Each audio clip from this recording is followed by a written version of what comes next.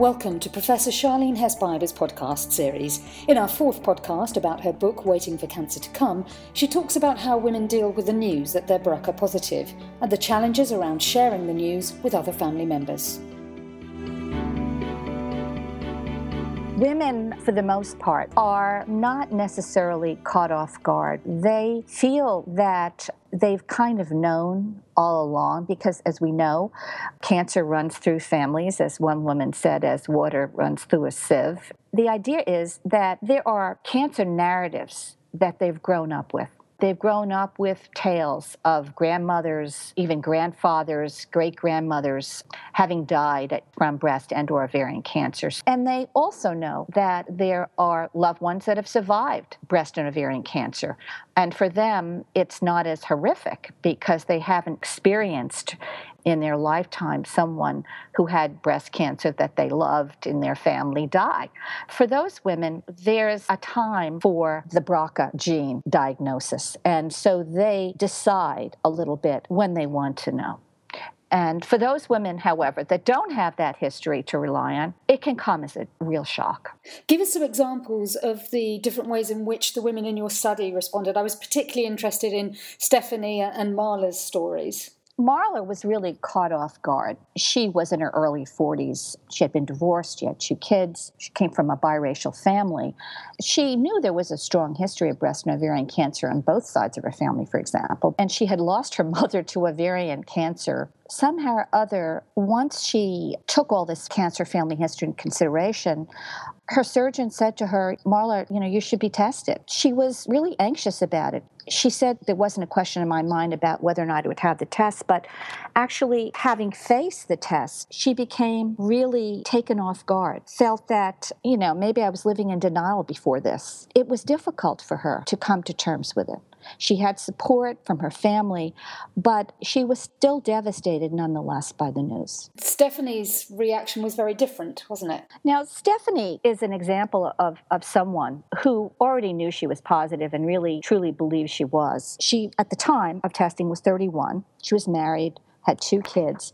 And, she grew up with very strong family history of breast cancer in her family. Her mother had breast cancer 3 times, and she's currently in stage 4, her mother. But she was pretty calm. She said to me, most cancer survivors in my family were diagnosed in their 40s and 50s. So she feels, I think, that she has time on her side. She said, I've already known I was positive before I was positive, actually knowing it. I'll deal with it. I have kids. I want to take care of it. The mutation was inevitable for me. She's now planning to have her ovaries removed.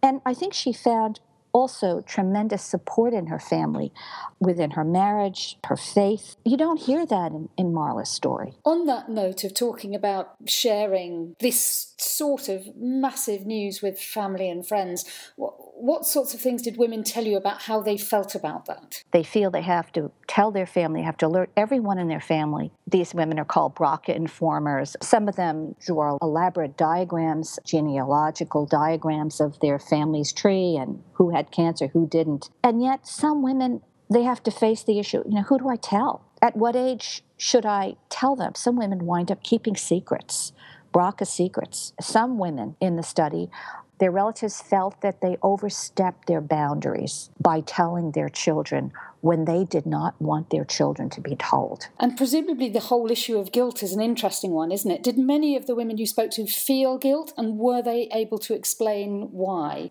One woman said to me, I have a daughter in her 20s and I have another daughter in her 30s. The other daughter in her 30s, she's strong. She's always been a strong kid in the family.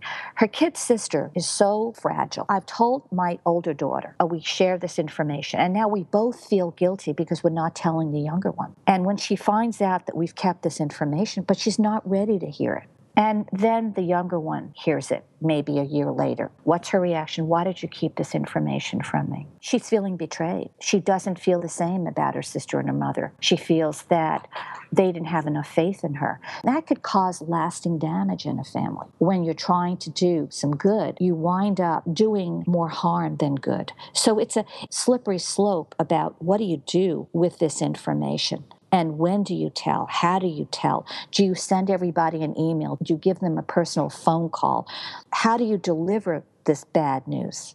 It's very complicated. Although your book focuses mainly on the experiences of women, BRCA is not something, as you've already alluded to this, is not something that's exclusive to women, is it? What are you able to say about men and BRCA at this stage? And I know it's something you're looking at in a future study as well. The men tell me, I'm not getting tested for myself. It's not for me. It's for my children. I want to be able to know whether or not my kids may be at risk. That's the only reason. That's mostly true among the older men in my study, especially those that are married with children. On the average, men get tested 10 years later than women in general.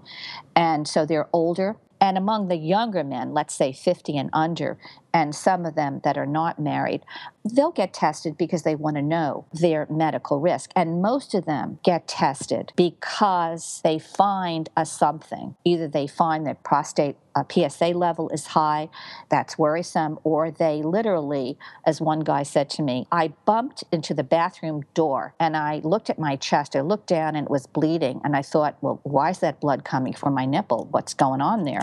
And then I felt a lump, and then I went to the surgeon.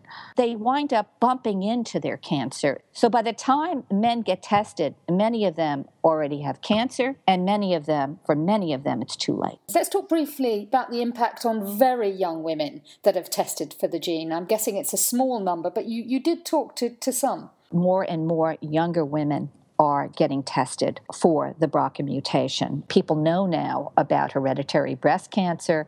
It's been on the news. Famous celebrities have talked about their BRCA positive diagnosis. And so this younger group is armed with more information than you can imagine. And presumably what you describe as the cancer narrative, a story, a history of cancer in their family, plays a major role here for younger women. They have had mothers who have died from breast and/or ovarian cancer at a young age. And the women, in particular in my study, who had surgery, many of them had family members, including mothers, who died from cancer at a young age. So they've been hit pretty hard with the bad cancer gene and are motivated to eradicate this risk as early and often as possible.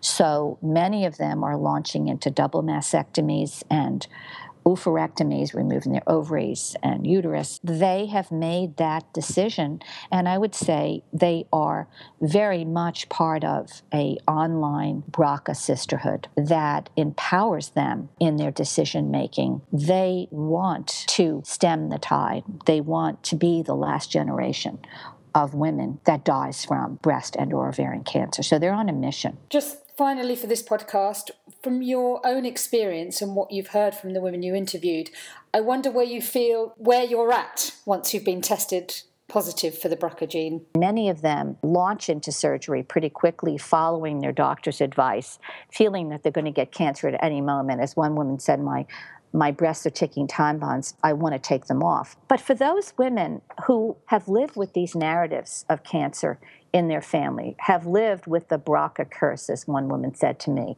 they feel they can wait. Many of the women often go by their mother's cancer clock. When did my mother get cancer? Who else in my family got cancer? Did they live? Till what age did they live? So their mother's cancer history, their mother's narrative, at least for their daughters, becomes comfort for them. They're a little bit less frantic. But if their mother has died from cancer, they don't wait very long. They keep that narrative. They keep that guide.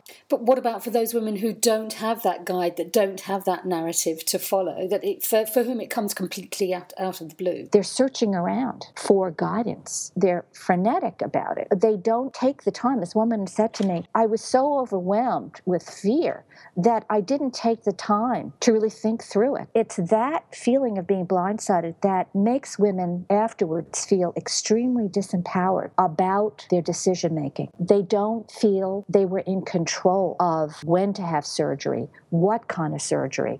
They gave so much control over to the medical profession.